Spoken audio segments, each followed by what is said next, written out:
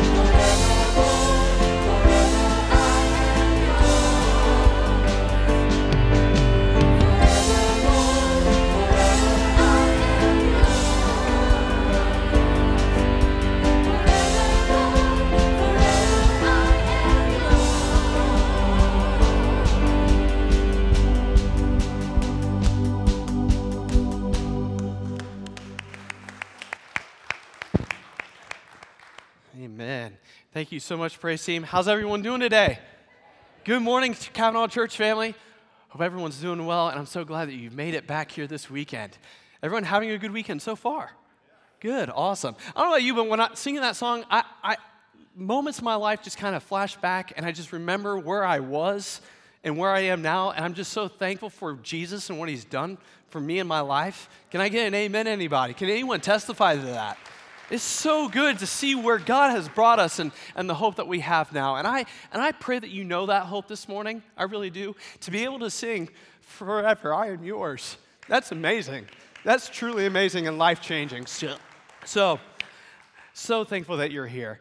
And I hope that you come prepared to worship and to gather around God's word today, because I know it's an amazing one. But before we get there, if you're a guest or you've been coming for a few weeks and we have not been able to connect with you and get to know you, we really want to. And so in the chair back in front of you, not the pew back. We got so used to saying pew back. In the chair back in front of you, there's a little connect card. We would love for you to fill that out so we can have that. And then if you take that to the back, there's little tables in the lobby. If you exchange that, we'll give you a gift card in exchange for that. So, best place in town to eat. So do that. We would love to be able to tell you about our church and what's going on here, because we have a lot of exciting things going on. So we love you guys again. So thankful that you're here. I invite you all to stand. And we're going to ask God's anointing on our services today. Let's pray.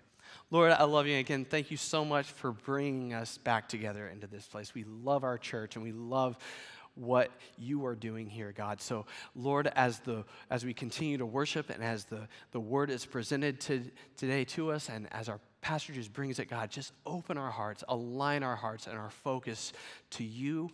And as we put our distractions aside, we bring in all that you want us to hear, and we become the people that you want us to be. We love you so much. In your name, amen. Let's continue to praise.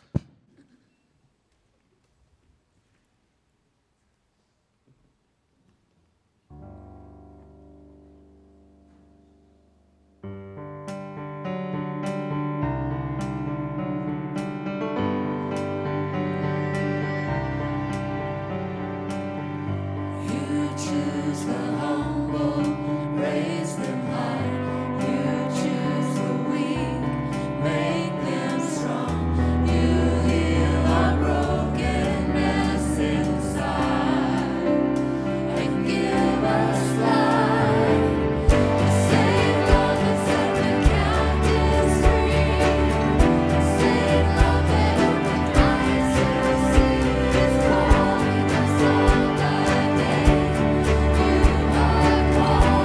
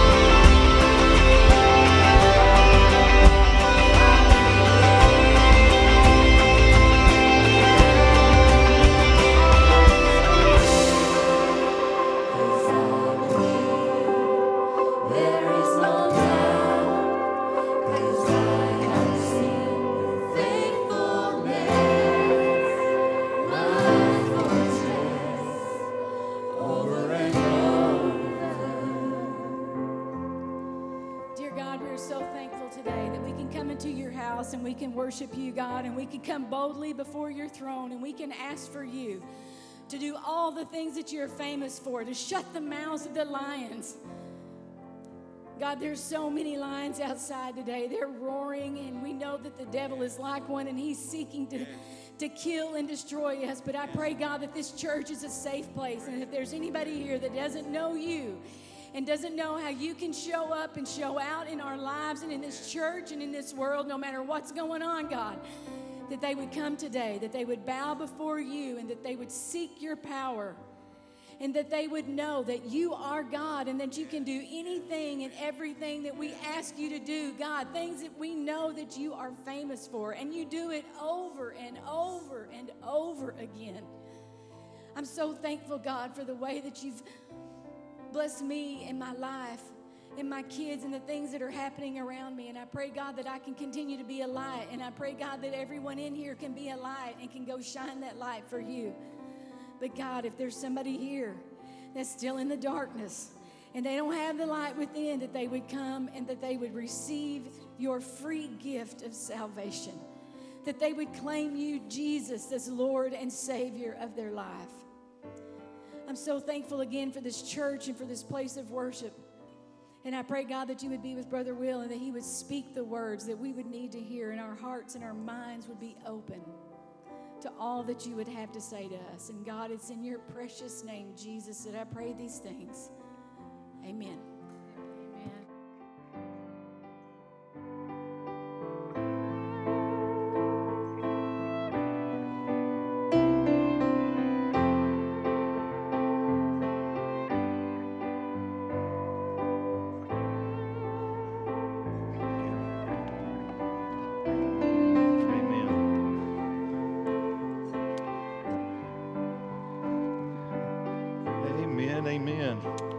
Thank you, praise team. Give them a big hand for the great job that they do every week. Appreciate that. I want you to pray for Brother Nathan. He leaves at 2:30 today with the van load of teenagers going to youth camp. Okay? So that's awesome. Pray for them. God bless you guys as you go. Have you ever read a story or heard a story and it just absolutely blew your mind? And you were totally amazed and kind of freaked out a little bit. And it was a bizarre story, but it was a true story. And you thought to yourself, how in the world could have that happened? Have you ever read a story like that? Have you ever heard a story like that? I've got one for you today, all right? I've entitled this message, Legion, Afraid or Amazed. And it's the account found in Mark's Gospel, chapter 5. This story is found in Matthew, Mark, and Luke. It made such an impression on these early disciples that 3 of the Gospel writers included it in their books. We're going to read Mark's account because it is in the most detailed of what happened in this amazing story. So here we go, Mark chapter 5. It's a lengthy passage, 20 verses, but you know what? You're going to be spellbound by what's happening in this great story. Mark chapter 5. Are you ready? Yes. Here we go. They came to the other side of the sea, to the region of the Gerasenes. As soon as Jesus got out of the boat, a man with an unclean spirit came out of the tombs and met him. He lived in the tombs, and no one was able to restrain him anymore, not even with a chain, because he had often been bound with both shackles and chains. But he had torn the chains apart and smashed the shackles. No one was strong enough to subdue this man. Night and day among the tombs and on the mountains, he was always crying out and cutting himself with stones. When he saw Jesus from a distance, he ran and he knelt down before Jesus. And he cried out with a loud voice, "What have you to do with me, Jesus, Son of the Most High God? I beg you before God, don't torment me." For he had told him, Jesus had told him, "Come out of the man, you unclean spirit." "What is your name?" Jesus asked him. "My name is Legion," he answered, "because we are many." And he begged Jesus earnestly not to send them out of that particular region. A large herd of swine was there feeding on the hillside, and the demons begged Jesus, "Send us into the pigs so that we can enter into them." So he gave them permission, and the unclean spirits came out and entered the pigs. The herd of about 2,000 rushed down the steep bank and into the Sea of Galilee, and there they drowned. The men who had tended them ran off and reported it to the town and the countryside, and people went to see what exactly had taken place. They came to Jesus and saw the man who had been demon-possessed sitting there, dressed and in his right mind, and they were afraid. Those who had seen it described to them what had happened to the demon-possessed man and also told them about the pigs. When they began to beg him to leave their region, "Get out of here, Jesus," they said. As he was getting into the boat, the man who had been demon-possessed begged him earnestly that he might remain with them.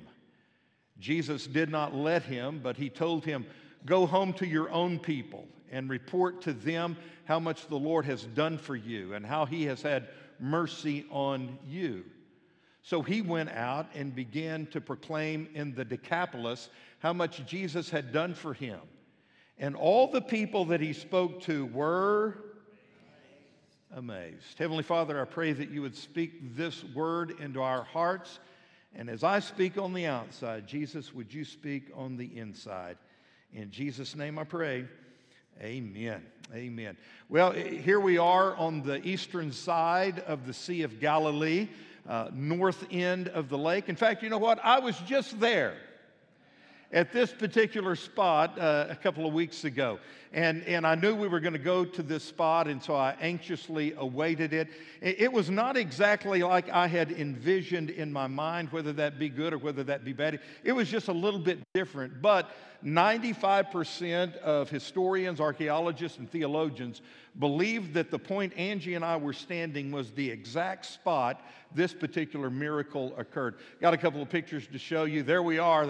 That's Angie and I, undoubtedly, right?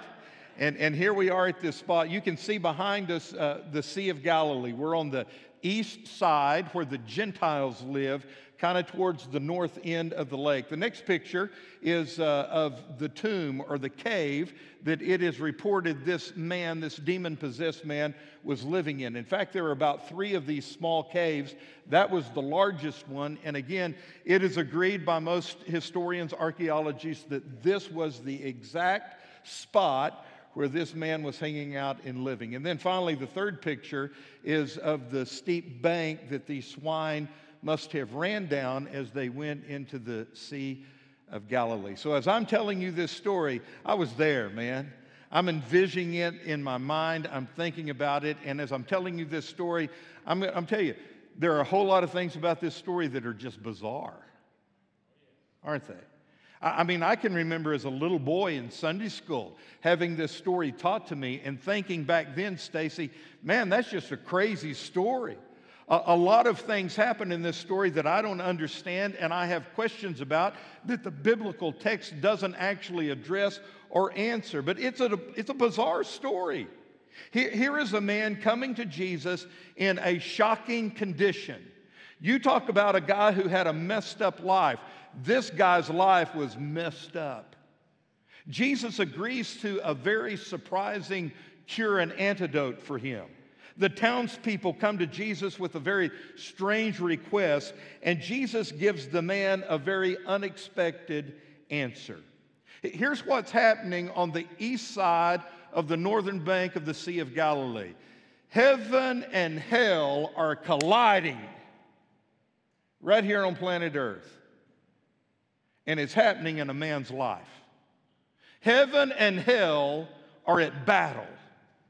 Now, before we look at the details of the text, there's an underlying issue that I think deserves our attention this morning. In reading this story, some people downplay the reality of the demonic, calling it simply symbolic of the evil that is in our world today. Others see it as an ancient way of saying that this man had a very severe mental illness. And what I would say about both of those, wrong. No way. That's not right. Demon possession was real to this man. And demon possession was real to Jesus Christ. This is not a story about Jesus healing mental illness. And I am not downplaying mental illness, nor am I saying that Jesus can't heal it, because he can. But that's not what this story is about. This story is all about Jesus combating the demons of hell and putting them in their place. A study of the story reveals 4 different prayers or requests that were made to Jesus. So we're going to look at these 4 prayers. Are you ready? Let's get into it. Prayer number 1, Jesus, don't torture me. You know who prayed that? Some demons did. Let me go back and review those first 8 verses. They came to the other side, that's Jesus and his disciples, to the region of the Gerasenes. Let me pause right here and say the reason Jesus was going to the east side from the west side is because he was tired. He was worn out. He had been ministering amongst the people, that they had been tugging on him. He had been preaching, doing miracles, and he needed some alone time. So they traveled across the Sea of Galilee to the eastern shores in the region of the Gerasenes.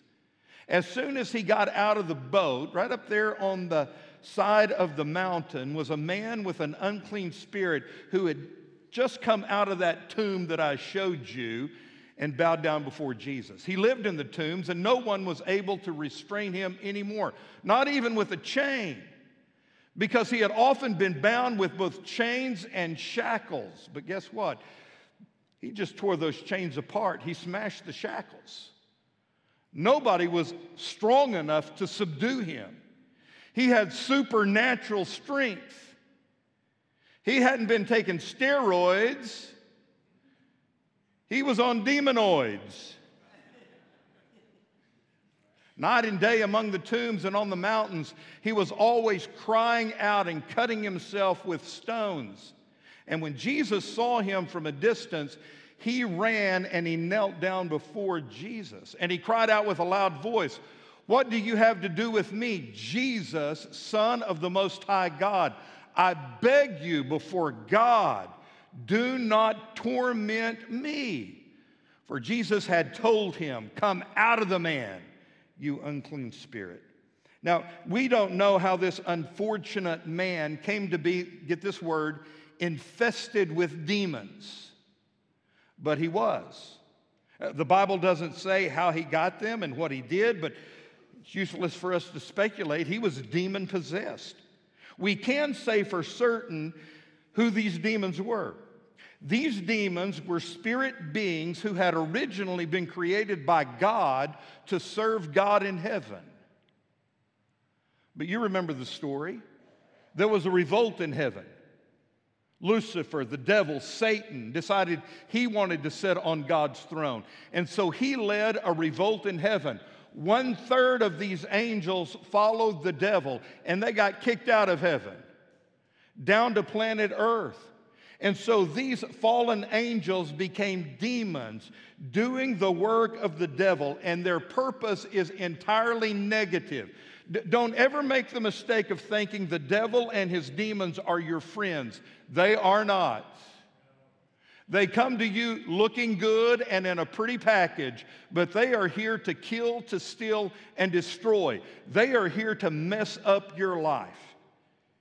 And when they infested this poor man, they drove him from society and caused him personal torment.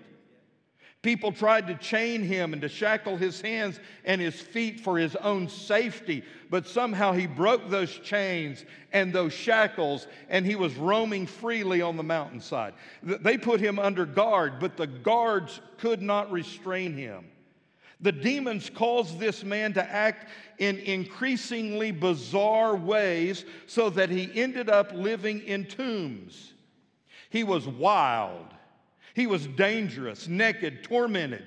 He was isolated, and he was very violent. Nobody could help him, and guess what? He could not help himself. He had been this way for a long time.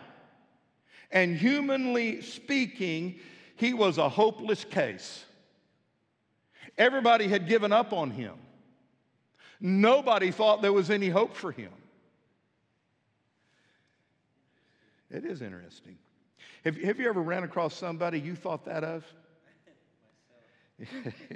Yeah. There's no hope for that guy. There's no way anybody can help them. And maybe like Jason, you've thought that about yourself. Beyond hope, a hopeless case. We're going to come back to that because you know what? All things are possible with God. Huh? The most shocking fact of this story, and one worth thinking about, is that these demons, get this, these demons knew exactly who Jesus was. There's no debate here about the real Jesus. The demons specifically called him by name, his divine name, Jesus, Son of the Most High God. When the man came to Jesus, he fell down because, you know what? Even demons believe there's a God. James chapter 2:19. And they tremble in his presence. So why did the demon ask Jesus not to torture him? Well, because they knew Jesus could send them back to the abyss forever. So the demons asked Jesus not to send them to the abyss prematurely. Don't torture us. Prayer request number one. Prayer request number two also came from these demons. Send us to the pigs.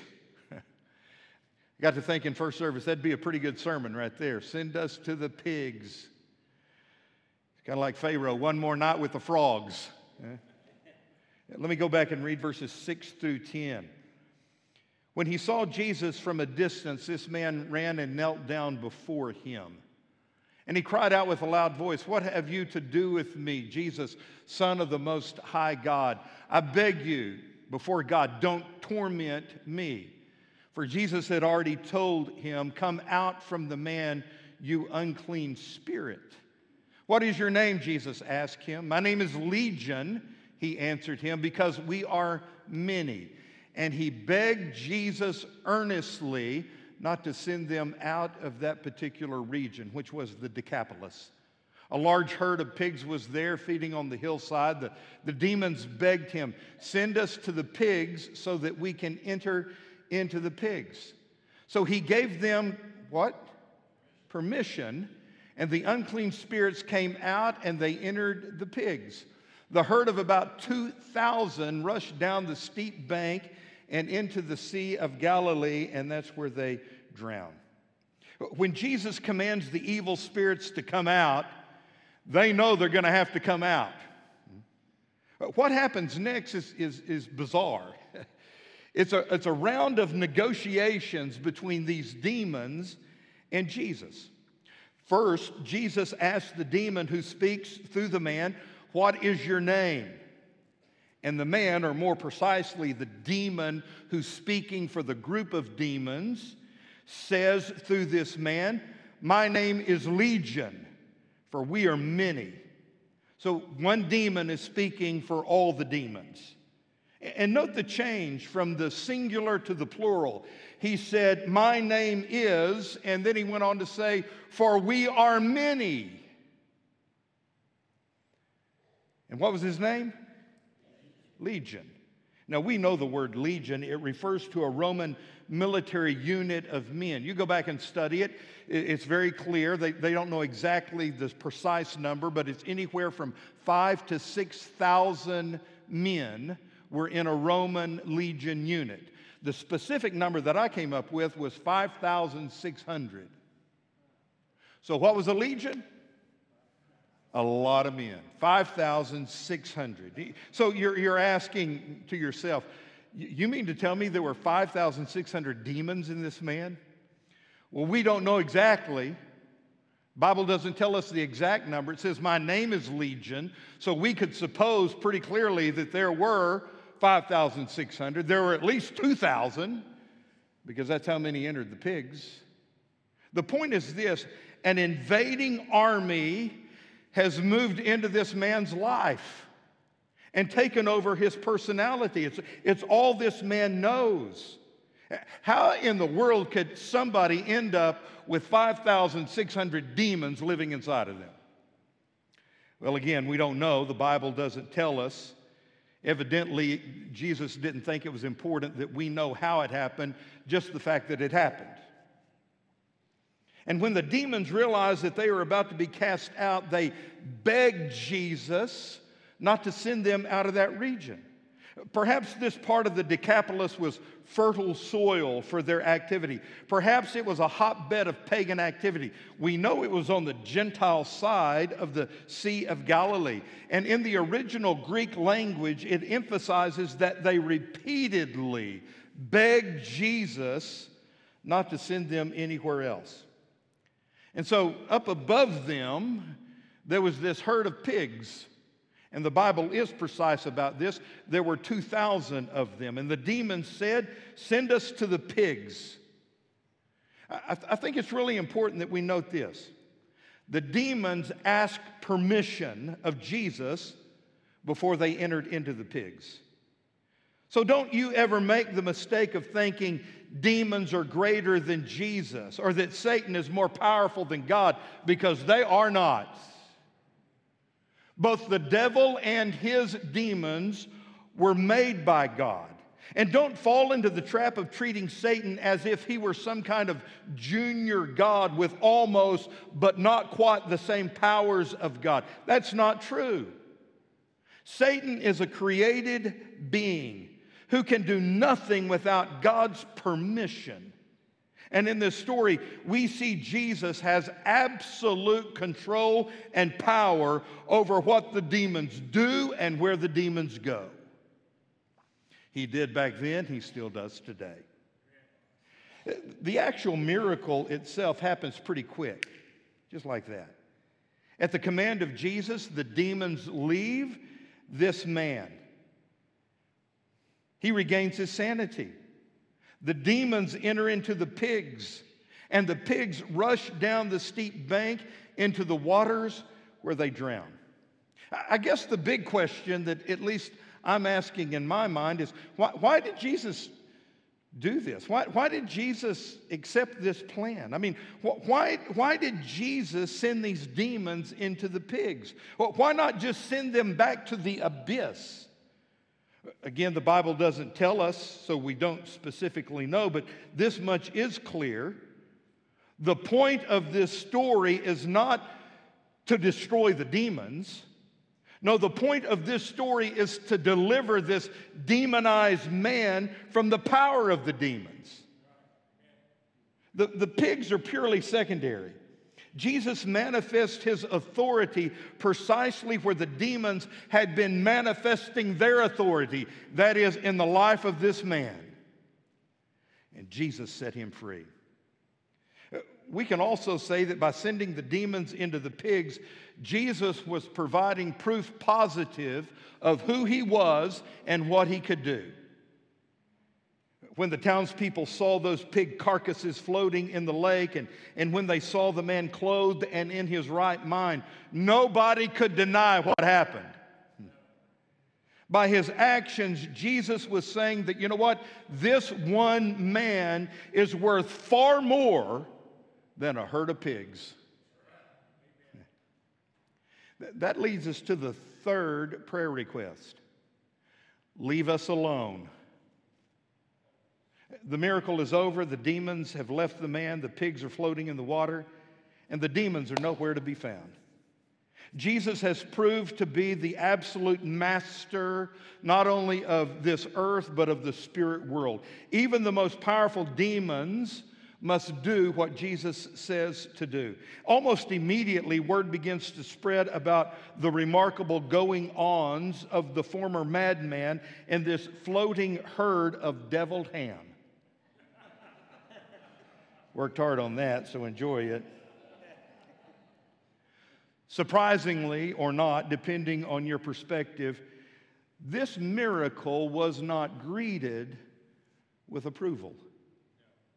Interesting turn in the story beginning in verse 17. The men who tended them ran off and reported it to the town and the countryside. And people went to see what had happened. They came to Jesus and saw the man who had been demon-possessed. He was sitting there, dressed in his right mind, and they were They were afraid. Those who had seen it described to them what had happened to the demon-possessed man and told them about the pigs. Then they began to beg Jesus to leave their region. I really think the end of verse number 17 is one of the saddest scriptures that we find in the Bible. Jesus came to bring life, but these people chose death. Jesus came to bring freedom, but they wanted to live in bondage. Jesus came to bring light, but they decided, hey, let's continue to live in the darkness. You would think that they would be grateful that this dangerous man has been healed. He's been cured and is fully clothed. He's in his right mind, delivered by the power of God. But that's not the way it was. As word spread like wildfire, this great crowd gathers. They were amazed by what they saw. The former madman is now a new man. And he's sitting at the feet of Jesus. He's calm, he's clothed, and in his right mind. The man that they had called crazy was now perfectly normal. The man who had ran around naked was now fully clothed. The man who had broke the chains was sitting quietly. The man who had once had a legion of demons is now sitting calmly at the feet of Jesus. And the response of these people is summed up in 3 words from the Bible text. They were afraid. They were afraid. I can't hardly imagine that, but you know what? That's the way people are. Change bothers people. Even change for the better. This explains to me why dysfunctional families stay dysfunctional. It kind of explains to me how somebody can stay in a destructive relationship even though they don't need to be staying in that destructive relationship. And if they do escape it, they're just going to go back to some other destructive relationship. And when you try to talk to them, here's what they say. Well, at least we know what to expect. When people looked at the man, there was no doubt a miracle had occurred. Yet evidently the pigs mattered more than the man. But to Jesus, this man mattered more than the pigs. And they couldn't handle the transformation. Instead of rejoicing, they were afraid. Of what? Of the man, possibly. Of Jesus? Definitely. They were afraid of anyone with that kind of power because the question is, what's he going to do next? And some of you who are living in sin right now really don't want Jesus to start messing with your life. C.S. Lewis once remarked that Jesus is not safe. Did you get that? Jesus is not safe, but he's always good. He does not always do what we expect, but he always does what is best. So they said, Jesus, get out of here. We don't want you around. And so Jesus leaves the area. Jesus does not stay where he's not wanted. As far as we know, Jesus never went back to this particular region of the Decapolis. And you know what, church? I think that's worth noting. It's something to think about because here in a moment, Jesus is going to come to you and he's going to knock on your heart's door. What are you going to do? Are you going to say, not today, not now, maybe come back some more convenient time, next week, next year, 10 years from now? Jesus is not going to stay where he's not wanted. And today may be the last time he knocks on your door. So if he comes knocking, I pray you would open. That brings us to the 4th request. Let me go with you. Look at verses 18 through 20 and let's read how this story ends. As Jesus was getting into the boat, the man who had been demon-possessed begged him earnestly that he might remain with him. Jesus did not let him, but told him, I want you to go home to your own people and report to them how much the Lord has done for you and how he has had mercy on you. So he went out and began to proclaim in this region, which was known as the Decapolis, or 10 cities, how much Jesus had done for him. And they were all amazed. You know, I'm thinking back on these prayers in this passage. Jesus granted the request of the demons. He sent them into the pigs. Jesus granted the request of the people. He left the region. But he refused the request of this new convert. He didn't allow the man to come with him. Because you see, in this case, it was far better for this man to stay there amongst his own people. Why? Because they needed him. And he needed to be there. Jesus instructs this man, go and tell. Now, can you remember as a kid, show and tell? Always loved show and tell at school. It was great day. Jesus twisted it here. He said, go and tell. Go to your people, the people you know the best, and tell them what you know the best, what God has done for you. This man was going to be a living reminder of God's power. And do you realize, church, this is where all missionary outreach begins. You start with where you are and you tell people what you know. Jesus heals a demonic and he leaves behind a missionary. That's pretty cool. Go and tell. That's what Jesus told him to do. You know what? Anybody can do that. Don't let anybody tell you you can't do that, because you can. You don't have to learn a lot of verses or even memorize some outline. You don't have to be a good speaker or have a winsome personality. You don't have to get permission from anybody else to tell your story. You don't have to write a book or a sermon. You don't even have to have a big audience. You can do it with one person. Go and tell. And that leads me to a very simple question I've got to ask you. What has Jesus ever done for you? Has the Lord ever touched your life or changed you? If so, go and tell. Go and tell the great things the Lord has done for you. The best missionary work begins in your own neighborhood, right where you live. Everybody's either a missionary or a mission field. Remember that. One final observation and life application. I read through this story and I'm amazed. It is a pretty bizarre story, isn't it? But the thing that I get hung up on is the response of the people. One group of people were afraid. They were afraid of the power of Jesus. They were afraid, look at me, they were afraid of what Jesus might do next. They were afraid of what Jesus could possibly do to them. Even though what he did to this man was a great thing, they were afraid. So they said, Jesus, leave me alone. The other group heard the exact same story. And what were they? They were amazed. Other Bible translations, Gail, say they marveled. They marveled at the Master. And what it comes down to is this. I realized all week as I was preparing, I realized that as I preached this sermon, you would have the same response. Everybody in here is going to respond in one of those two ways. Either you're going to be afraid and say, I don't want none of that, or you're going to be amazed and say, do it to me, Lord. No neutral ground, Don. I mean, it's one way or another. You're going to walk out of here empty, or you're going to walk out of here full. And here's the life application. Do you have a messed up life?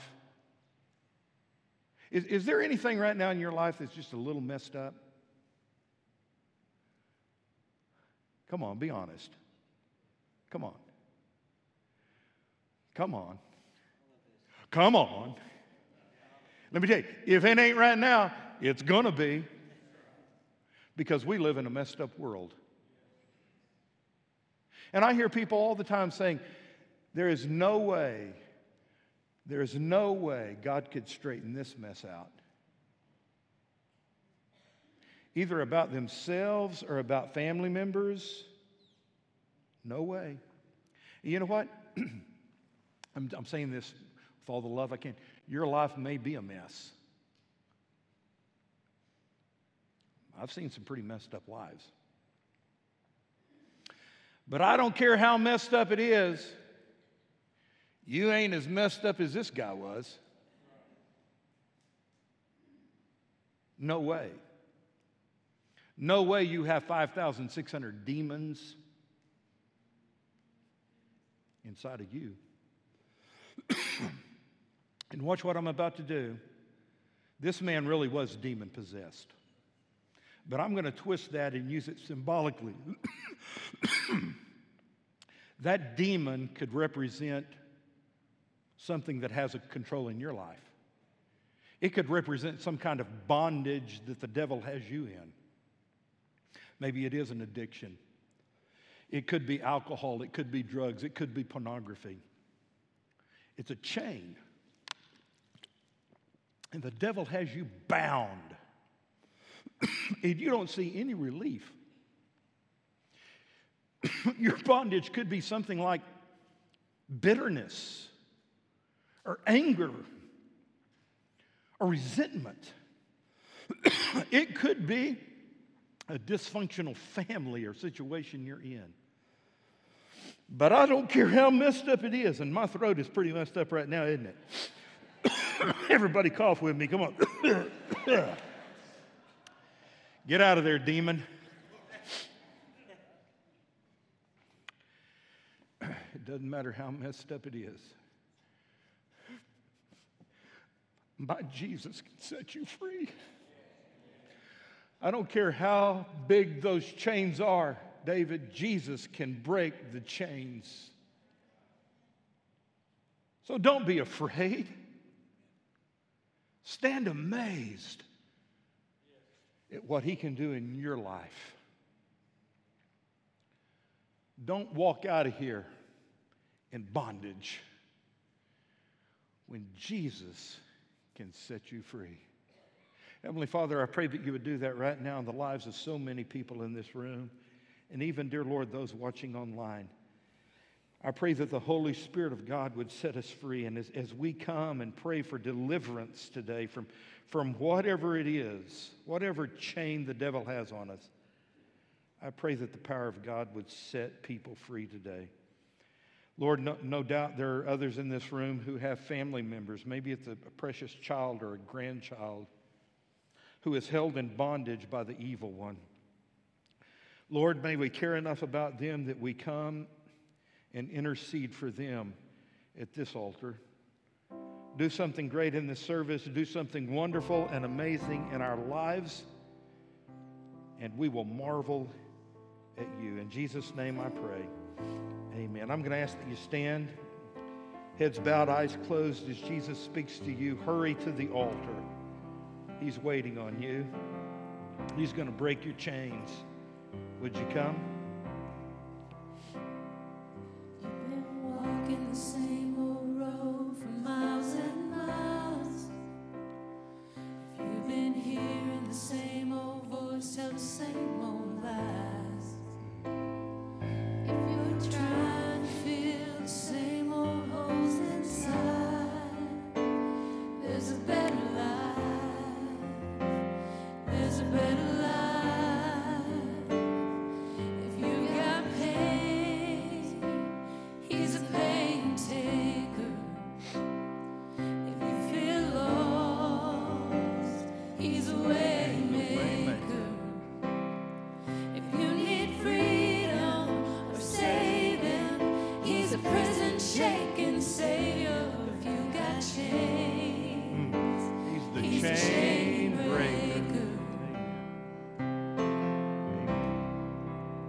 Come on. Let's come and pray, church. Come. If not for yourself, for somebody that's held captive by the evil one, come and intercede for them, would you? We've all run to things we know just ain't right.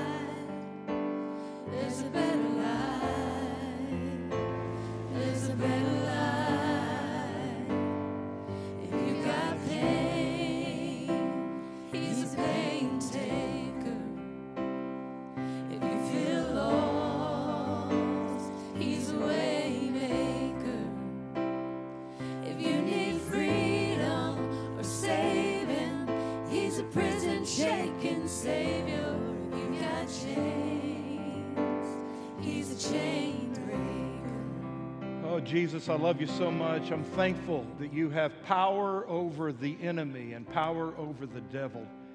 And dear Lord, for those in this room and those listening who are bound with chains from the evil one, I pray that that bondage would be broken today. In the name and in the blood and in the power of Jesus, I pray that you would set men and women, boys and girls free today. Help us to be amazed at your grace and your mercy and your power. Lord, we pray that you would be the supreme ruler of our life, and we submit ourselves to the lordship of Jesus Christ. Lord, I love you. I praise you. I thank you. Have your way in our church, in our families, and in our lives. We ask it in Jesus' name. Everybody said, amen. Amen.